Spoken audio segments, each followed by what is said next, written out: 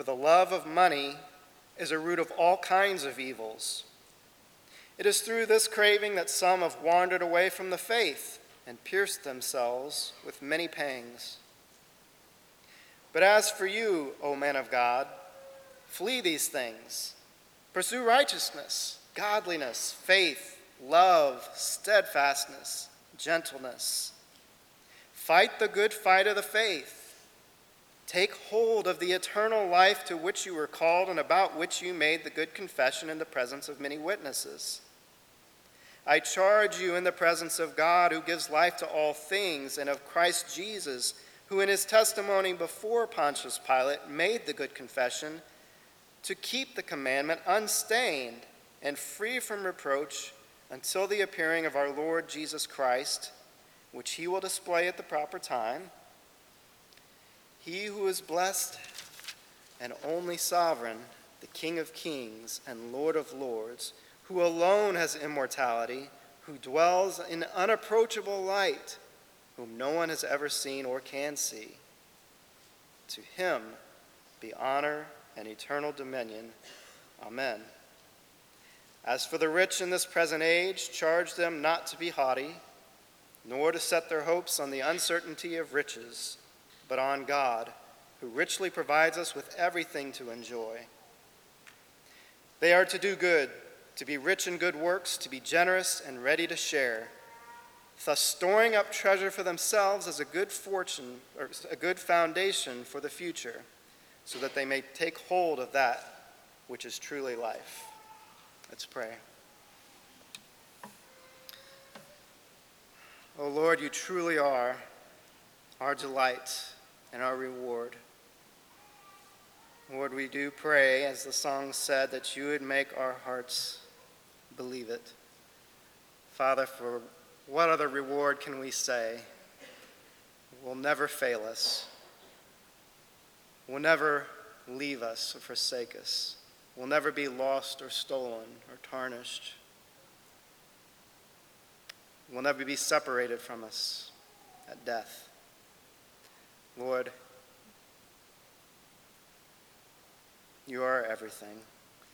Lord, make our hearts believe. We pray for Pastor Toby as he comes, that you would fill him with your Spirit, that you would grant your Spirit to us, the hearers, Lord, that the truth would penetrate our hearts and change our minds and thus our lives. Lord, we pray these things in Jesus' name.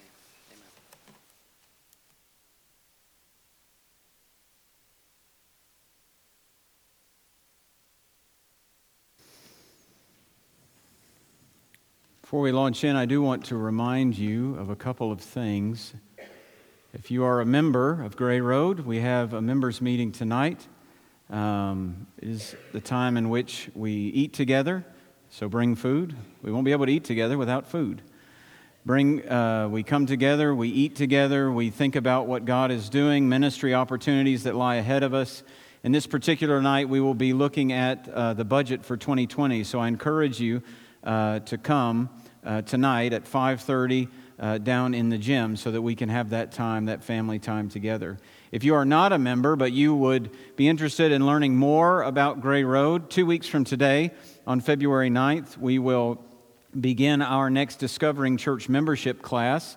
It'll be just down the hallway down here, but during the Sunday school hour, which will be at 9 a.m., And so I would encourage you to come. Coming to the class is not a commitment to join. It is simply a commitment to learn about the congregation as you consider whether this might be the place God would have you worship and serve. I have good news this morning. Since for several months now, we have been in search of a new principal for Gray Road Christian School, and Lord willing, we are reaching the finish line, which is a great thing. Our candidate, Chris Hardy, his picture will be up on the screen, and his wife, Naomi, visited a few weeks ago with their 6 children. It's one way to grow the children's ministry, is that to make sure when you hire a new staff member, they come with a flock of their own. So they visited a few weeks ago. Next Sunday morning, Chris and Naomi will be here. And we're going to have a combined Sunday school where Chad will walk us through the search process, how we've gotten to this point. And Chad and Chris will take some time to introduce himself. It will not be a full hour of Sunday school time because we want to leave time for you as individuals to meet Chris and Naomi and be able to interact with him. And also Leah will be making donuts. So if nothing else, you should come for that.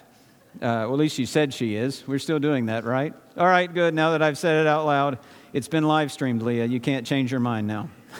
All the people who watch on the live stream are making plans. Hotels are filling up at the thought of coming here for Leah's donuts. But I want to take just a moment to thank Chad McFadden and the team, Isaiah Helms, Carol Morrell, Janice Schaefer, Polly Shingleton, and Justin Willis. They have put in hours of meeting, hours of resume reading and praying and discussing and decision-making to get us to this point. And I'm thankful for them. And though she is not here, I would thank publicly also Tammy Gannon in the way that she has been so helpful in working out all of the logistical, detailed financial things that need to happen in order for this to happen. So can we just thank them publicly right now? Thank you so much.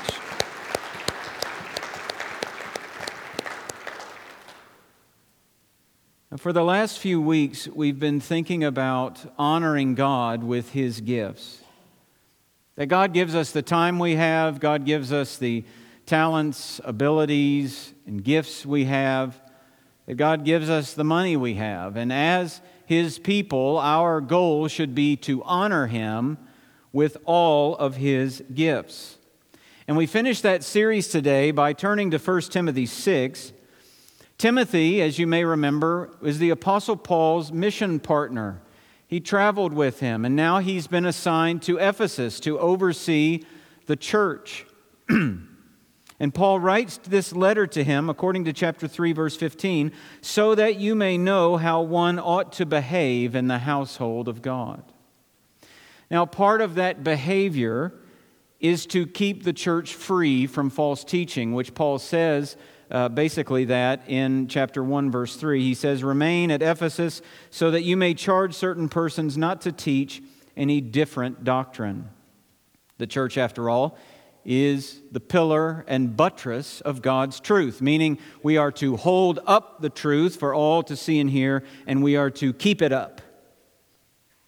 And what Paul's addressing is the fact is that there are some who would tear down what we are supposed to hold up.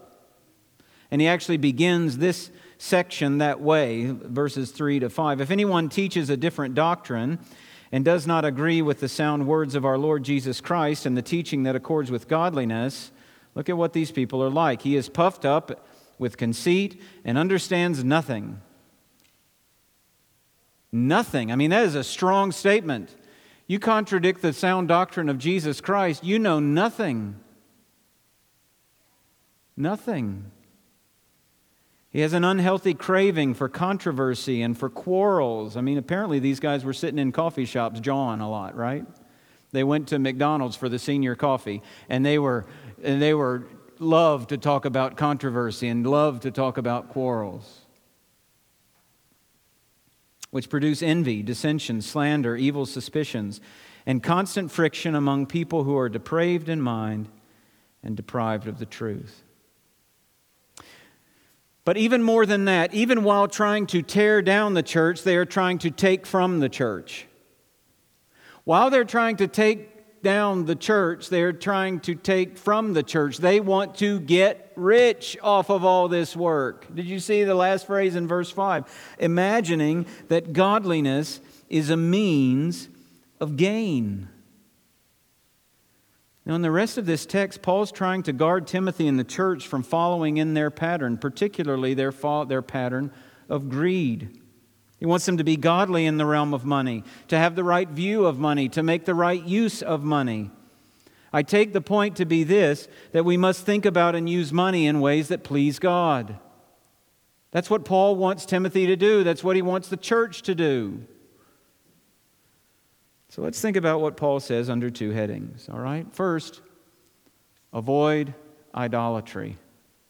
Now, some of you, it being the end of the NFL season, may be reaching for your red challenge flag at this point and want to throw it and say, now wait a second, I listened to what Brian read. The word idolatry was not used anywhere in there. So what are you talking about? Well, fair enough. Now, we'd have to begin by saying, in other places in particular, like in Ephesians and Colossians, Paul talks about covetousness, greed, materialism, the desire for more, and he equates it with idolatry. So he says in Colossians 3:5, "Put to death, therefore, what is earthly in you, sexual immorality, impurity, passion, evil desire, and covetousness, which is idolatry." You see, an idol is anything that takes the place of God as supreme in our lives. That can happen moment to moment, and that can happen in a whole season of life. Something that's not God being our functional God, lowercase g, determining how we live, how we think, how we speak, and how we act. And I'm convinced that Paul wants Timothy and us to avoid making money into an idol in our lives. So I want to convince you that that's what he has in mind by showing you 3 things that he basically says. Are you ready? Good, I hope you are. If you're napping, try to stay at it. But if you're ready, here we go. The first thing he says is, don't make money the goal of your life.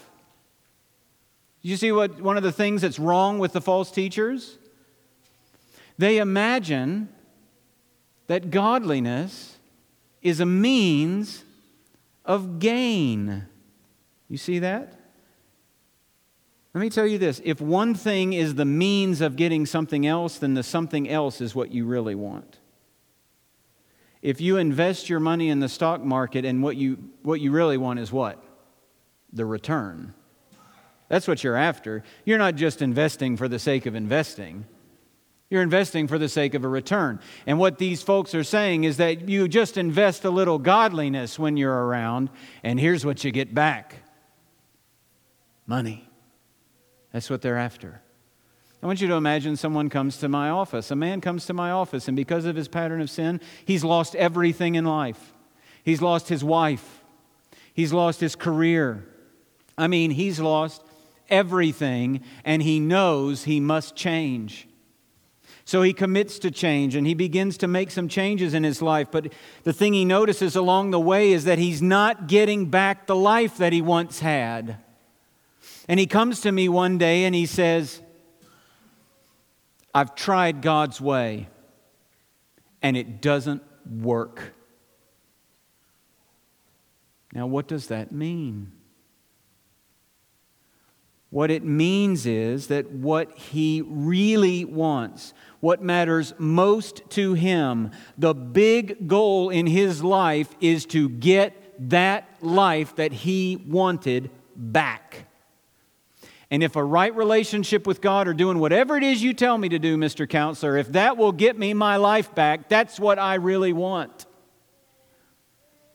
He only wants God if God will give him the life that he wants. God then becomes a means to something that he considers greater. And these false teachers believe that godliness, or what they call godliness, is basically a means. It's just the rainbow. Okay? It's a rainbow, but at the end of the rainbow is the real pot of gold. A literal pot of gold. This is what prosperity preachers do in our day, isn't it? They turn godliness into a means, a path. If you will be godly, if you will have enough faith, if you will do this, if you will do that, if you will abide by these principles, then this is your path to what you really want out of life. Wealth, health, greater influence over others. Now, lest we spend all our time wagging our finger at the prosperity preachers and at the false teachers in Timothy's church, we need to know that when we see godliness as a means to something else, when we see pleasing God as a means to something else, then God has been usurped, and an idol now sits on the throne. Don't make money your goal. He also says, don't make money the object of your love. Verse 9, he talks about those who desire to be rich fall into temptation. Verse 10, the love of money is a root of all kinds of evils. Desiring to be rich, loving money will not satisfy. It's like drinking the ocean. The more you drink it, the thirstier you get. You will never be satisfied. And friends, the love of money knows no economic class. Did you know that? The rich are convinced that the poor mostly struggle with the love of money, and the poor are convinced that the rich mostly struggle with the love of money. But the fact of the matter is, those with money may love money, holding it with a clenched fist, looking for every way, sinful or not, to get it, to protect it, to keep it, to never let it go. And those without money may love money, believing it'll solve all their problems, daydreaming of what it could do for them, plotting ways, sinful or not, to get their hands on some. The love of money is a root of all kinds of evil. John Stott, in his commentary on this text, has a pretty helpful list of evils. I just want to read it for you. Here are some samples. Ready? Selfishness, cheating, fraud, perjury and robbery, envy, quarreling and hatred, violence and even murder, marriages of convenience, perversions of justice, drug pushing, pornography sales, blackmail, the exploitation of the weak, the neglect of good causes, and the betrayal of friends. And it seems that this year we could just simply add tax evasion. The love of money is a root of all kinds of evil, because you know what you must do to love money, don't you? You know what you must do today if you're going to love money. As one who professes faith in Jesus Christ, you know what you must do in order to love money? You must turn your heart away from God. No one can serve two masters. For either he will love the one and hate the other, or be devoted to the one and despise the other. No one can serve God and money. Now that sounds ludicrous until I put that same idea into a different context. A married person who commits adultery continuously and says, "Oh, but I still love my spouse." How many people are buying that one? That's what love looks like? No. Because in order to commit adultery, you must turn the back on the one that you made a covenant with. And to love money, you must turn your back on the one who made a covenant with you in the Lord Jesus Christ. You must, because you can't love both. So don't love it. And then he says, don't make money the source of your hope. Did you notice that in verse 17? He says, as for the rich in this present age, charge them not to be haughty, nor to set their hopes on the uncertainty of riches. Now, hope is a word that basically speaks about expectation of good in the future. And the world uses the word hope all the time, but it uses it basically as a wish. I hope things get better. I hope things turn around. I hope so-and-so is elected to such and such.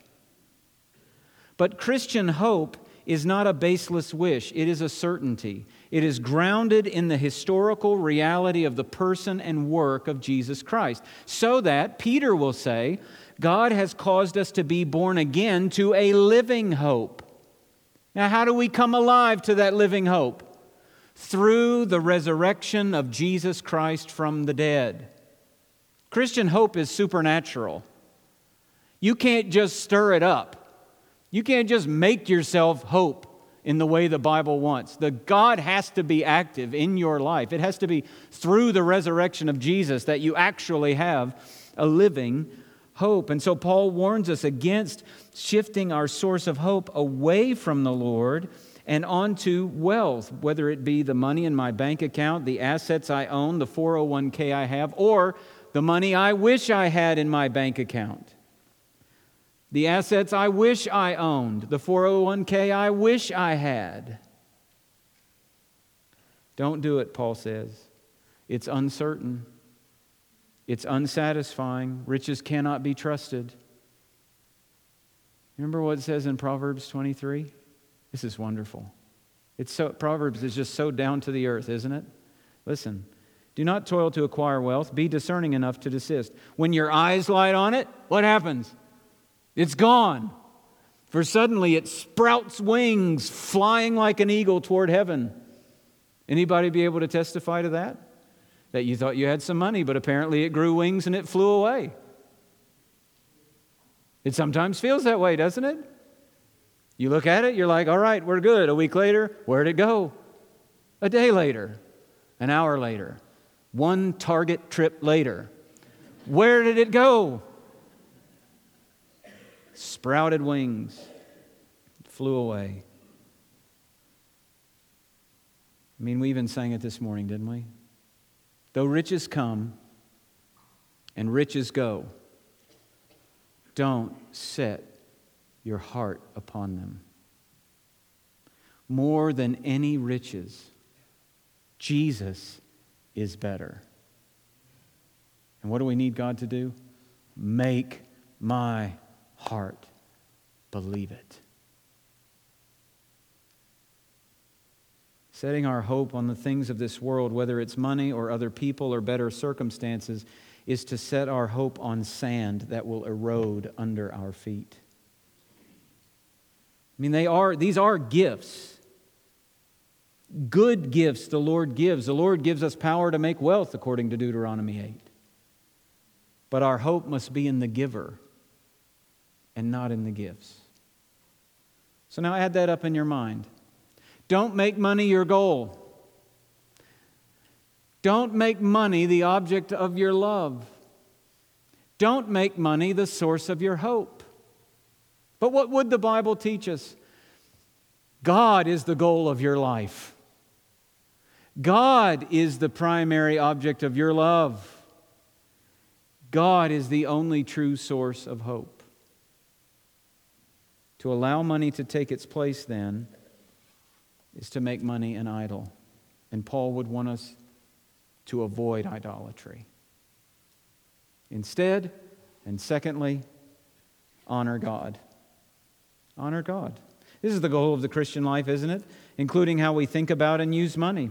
So how do we honor God with the gift of money? What does he tell Timothy? What does he tell this church? Well, again, let's just think about what he says. The first thing that just jumps out at us, isn't it, is that we need to stay content. Stay content. Godliness, verse 6, with contentment is great gain. Now, we'll get to godliness, but Paul is pressing us to be content, to be satisfied with what we have, to understand that what we have and what we don't have from one moment to the next falls within the sovereign decision of God. Hear that again. What we have and what we don't have at any moment in life falls under the sovereign decision of a good and merciful and glorious God who has saved us by the blood of Jesus Christ. Listen to how dangerous it is then to not be content. Resisting contentment is not primarily a statement about the difficulty of my circumstances. Resisting contentment is primarily a statement about what I think about God right now, and whether He is good, and whether He is enough, and whether He loves me, and whether He is really my God at this point. That's how dangerous it is. That's why we have to stay content. Godliness with contentment is great gain. Verse 7, for we brought nothing into the world, and we cannot take anything out of the world. I mean, stay content because nothing is permanently yours anyway. Right? Job said it, naked I came from my mother's womb, and naked shall I return. What a striking reminder, is it, that we brought nothing into the world. All these children that we oohed and awed over up here, they came with nothing. No food. No clothing. No college fund. They came with nothing. And we will leave with nothing. No matter how much stuff is crammed into our casket, we will leave with nothing. We brought nothing to this life. We take nothing from this life. So be content. Stay content. Isn't it interesting? Look at verse 8. But if we have food and clothing, with these we will be content. Isn't it interesting that these are the very things that Jesus told His disciples that they need not worry about it because God will provide? Remember that in Matthew 6? Therefore do not be anxious, saying, what shall we eat, or what shall we drink, or what shall we wear? For the Gentiles seek after all these things, and your heavenly Father knows that you need them all. Boys, don't worry. Stay content. God knows what you truly need. Stay content. He also tells them to pursue godliness. They go in hand in verse 6, don't they? So stay content, pursue godliness. Godliness with contentment is great gain. But this becomes even clearer when you get to verse 11. But as for you, O man of God, he's talked about desiring to be rich and love of money. And then he looks at Timothy. He's got blinders on. He's looking straight at Timothy, looking at him in the face. He says, but you, O man of God, flee these things. Flee these things. Pursue righteousness, godliness, faith, love, steadfastness, gentleness. Fight the good fight of faith. Take hold of the eternal life to which you were called and about which you made the good confession. Now, it may seem that Paul has suddenly taken a hard left and he is no longer talking about money. But I want to make the argument that while he may have in his mind more than money, he does not have things other than money in his mind. Well, how can you know that? Well, let me help convince you. Verses 9 and 10 are about what? Go ahead, look at it. What's it about? Call it out when you know it. Money, right? Verses 17 and following, what's it about? And the rich, what they do with their money, right? So we got money before, we got money after. But not only that, did you notice the conjunction that's at the beginning of verse 11, I mean? But he says, those who desire riches fall into temptation. The love of money is the root of all kinds of evil. And then he gets to verse 11, he says, but you, O man of God, flee what? These things. What is these things? The desire to be rich, the love of money. That's what Timothy is to flee. So think about that with this with that in mind then. Paul tells him to flee all of these things, even when Paul tells Timothy to take hold of eternal life in verse 12. Can I show you something? If you're using the Pew Bible, you just turn that page, but look at verse 19. Look what Paul's going to tell the rich. So that they may do what? Take hold of that which is truly life. In the original language, those are the exact same words. Take hold. Timothy, you take hold of eternal life. All you folks out there who have means, you take hold of that which is truly life. So I don't believe Paul's changing his tune here. What Paul wants Timothy to do and what he wants the church to do is live differently than the false teachers with their false doctrine and their false living and their idolatrous pursuit of money.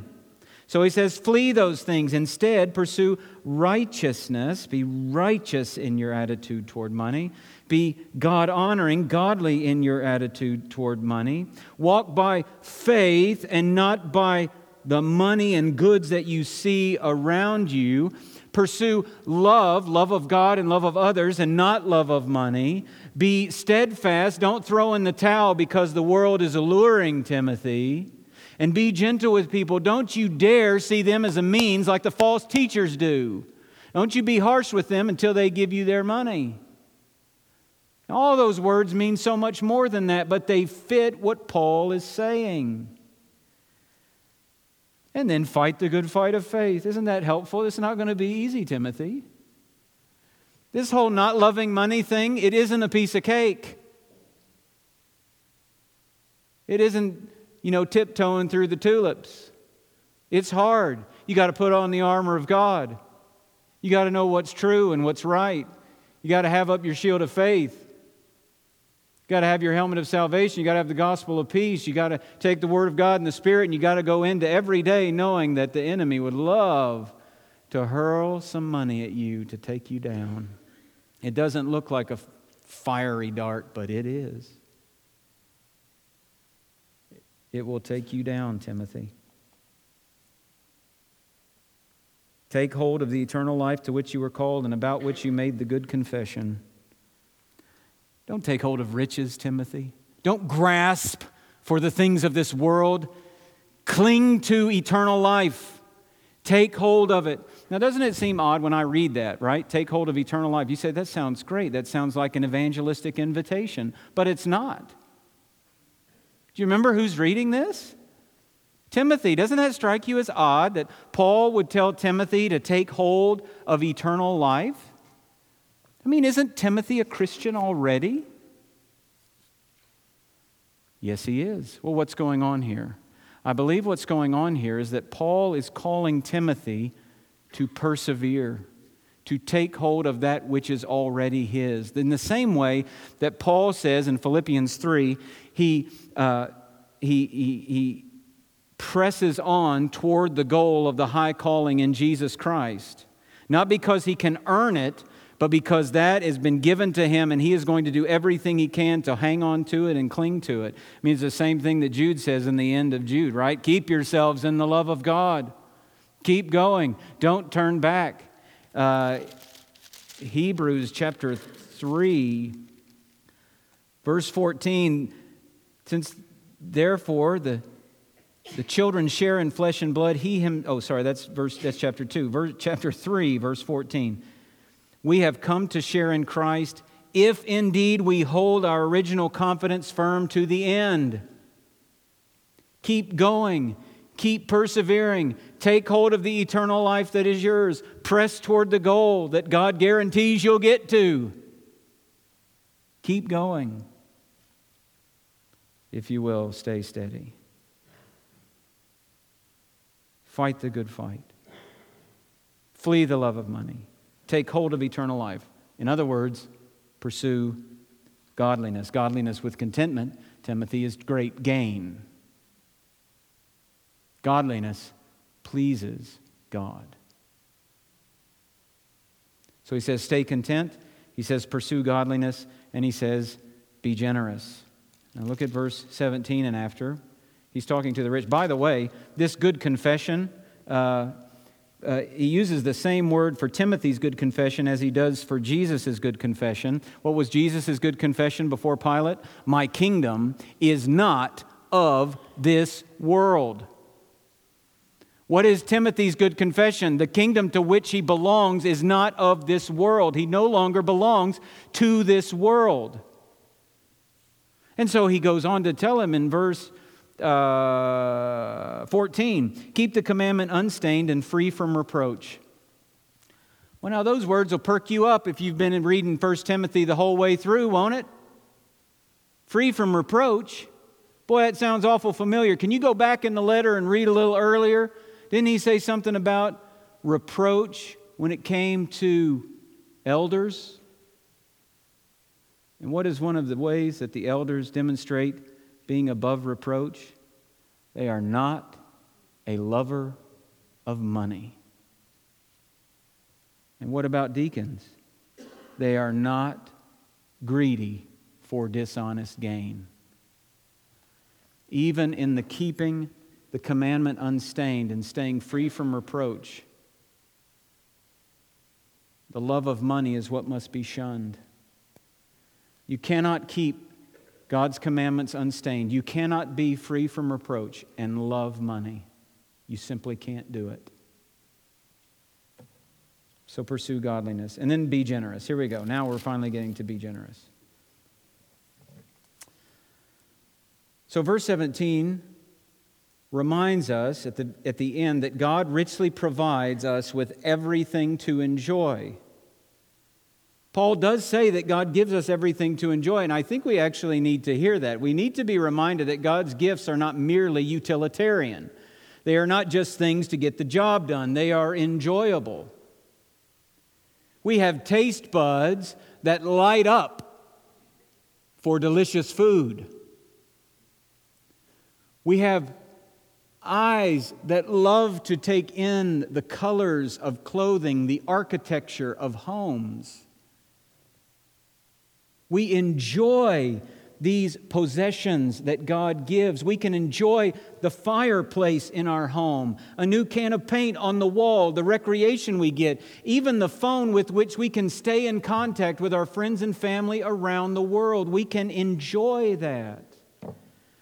Now, we must enjoy them without idolizing them, but we can enjoy them. God gave them to us to give us a measure of enjoyment.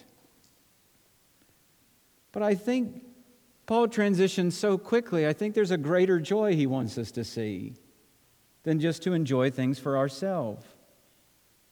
So he says, God richly provides us with everything to enjoy. This is to the rich in particular.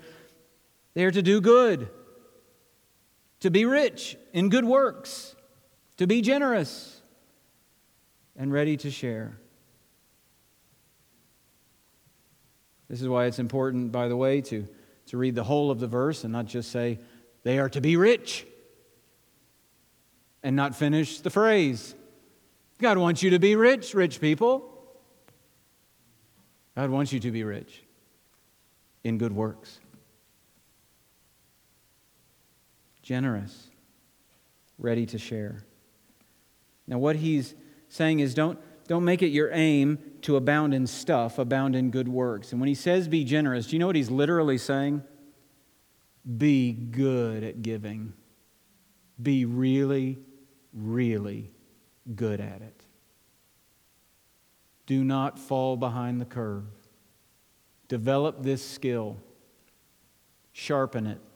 Sharpen your eyes so that you see needs more quickly instead of passing over them. Don't go through life looking at crowds like you looked at textbooks in college, right? You're just skimming for the highlights. Look at every person. Look for every need. And then exercise your hands and loosen the grip on the money that could very well meet the need that God has put in front of you. Bypass lunch so you can help someone else. Be ready to share. Now, generosity, quite frankly, doesn't come in the amount of dollars given so much as in, honestly, the percentage given. This is what happens in the Gospels, isn't it? In Luke 21, Jesus looked up and saw the rich putting their gifts into the offering box, and he saw a poor widow with 2 small coins put it in. And he said, "Truly I tell you, this poor widow has put in more than all of them." He doesn't say that because Jesus is not good at mathematics, okay? That he can't do greater than less than. He tells us what he means in verse 4, "For they all contributed out of their abundance. She, out of her poverty, put in all she had to live on." So generosity is measured more in sacrifice than it is in the sum of the dollars given. So the ongoing ministry of local churches depends on generosity. Tonight in our members' meeting, we will come together. We will look at the budget for 2020. Church budgets are basically pipe dreams without the people of God just staying faithful and generous and giving willingly and cheerfully and generously, proportionately throughout the year. Because lots of things depend on that generosity, don't it? The support of those who serve you full time depends on it.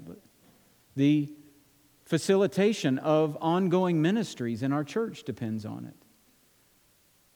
The support of missionaries around the world depends on it. Even the keeping in good repair of this building depends on it. We may bemoan the percentage of our budget that has to go to something like that, but it's either that or the building falls apart. Or we just say, well, we can do this somewhere else, so let's do that. So we have all kinds of choices, but the fact of the matter is that some of that budget goes to do those things. And it all depends on generosity. It all depends on all of us being generous with what God gives. Quite frankly, if you do decide to go to lunch today and you go somewhere where somebody is serving you, their livelihood is in part dependent on generosity.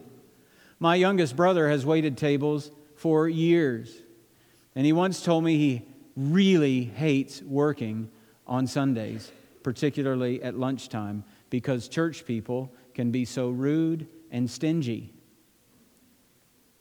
Now, his sampling is not the entire world, but that's not an uncommon story from servers that I have known. Brothers and sisters, servers at restaurants who have to work on a Sunday should arm wrestle over who gets to, because the Christians are coming. And they're kind and they're generous. Rightly understood, the poor depend on the generosity of the rich. Not a forced generosity. That's not actually generosity, by the way. Forced generosity is not generosity, it's taxation. Not a cynical generosity, but a generosity from the heart that knows that I have freely received and so I freely give. You see, freely giving at great cost to oneself is the mark of Jesus Christ, our Savior.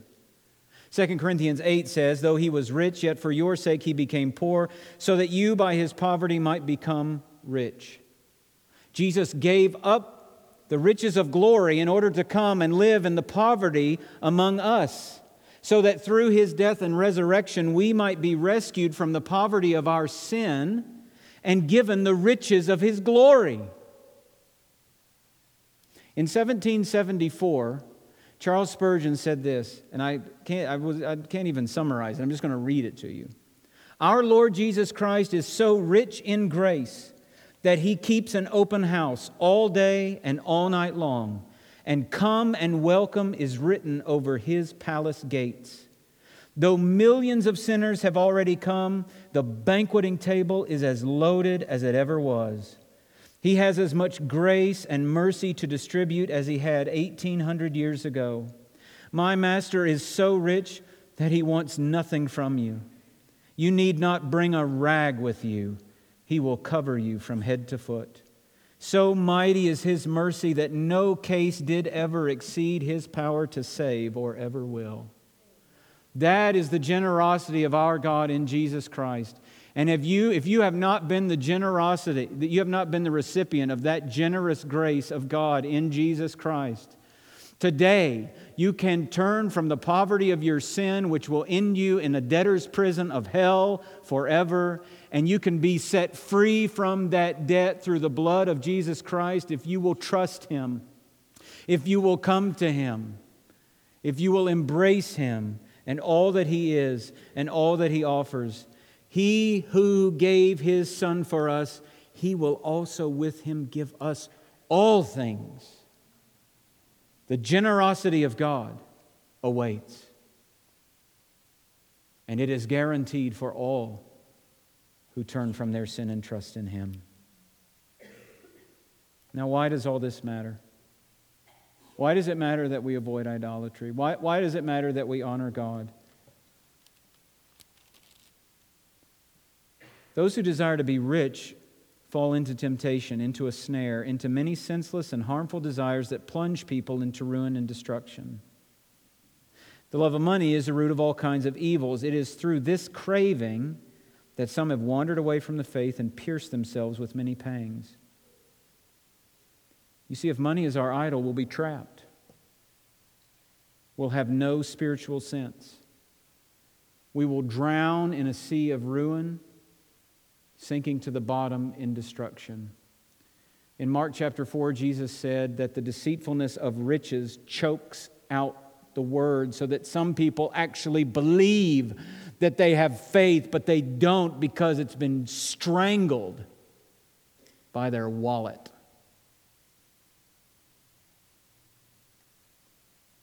And so Paul says those who love money are pierced with many pangs. You ever been somewhere where they put an animal on a spit and they turn it?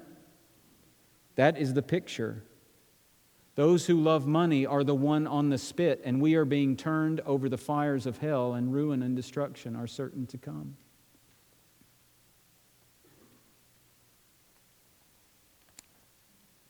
But if we flee the love of money and we honor God in these things, Paul says that we are storing up treasure for ourselves as a good foundation for the future, so that we may take hold of that which is truly life. Not storing up treasure for self, but treasures in heaven. Not grabbing for what people tell us is life, a life built on material gain, but taking hold of that which is truly life.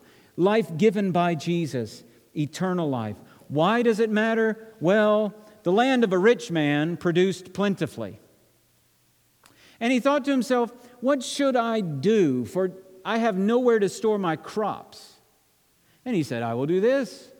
I will tear down my barns and build larger ones, and there I will store all my grain and my goods, and I will say to my soul, soul, then sings my soul,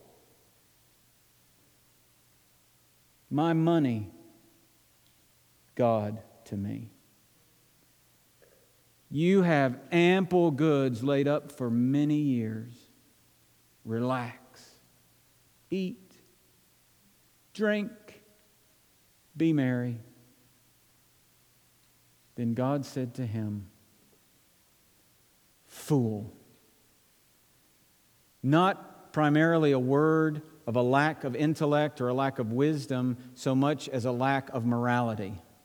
Fool, this night your soul is required of you, and the things you have prepared, whose will they be? So is the one who lays up treasure for himself and is not rich toward God. Those who store up treasure for themselves, desiring riches, loving money, will enjoy them for a season. Don't lie to yourself.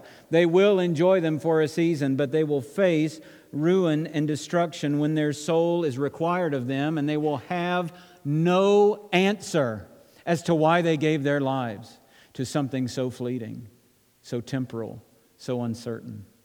Those who are rich toward God, though, who know the riches of His love and grace, who stay content, who pursue godliness, who are generous, who are all these things, those who in Jesus Christ do these things, store up treasure in heaven, and they will enjoy those riches forever. That's why it matters. It matters because eternity is on the line, because only one or the other can have your heart. If you have spent your life loving money and even thinking that you love God too, it is not too late to wake up. You can wake up right now by the grace of God.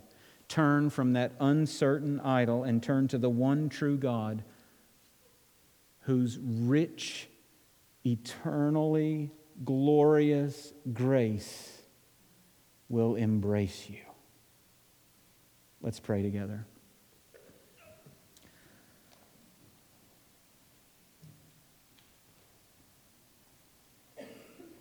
Our Father, we bow before you, and we are surrounded by things that would fuel our desire for money.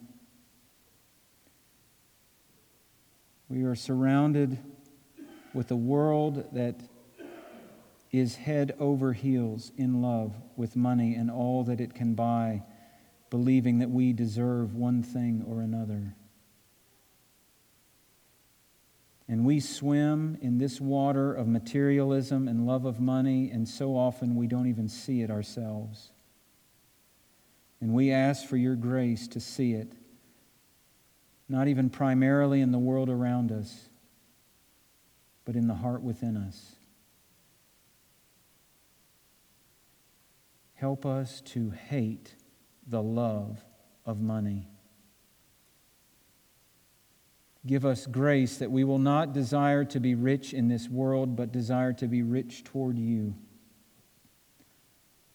Help us to not make money the goal of our life, the object of our love, or the source of our hope.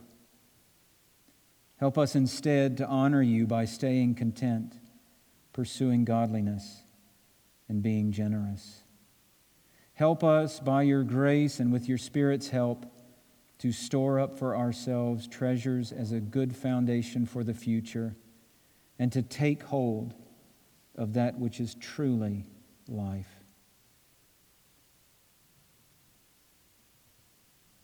And now in the name of the one who was rich, yet for our sakes became poor, so that through his poverty we might become rich.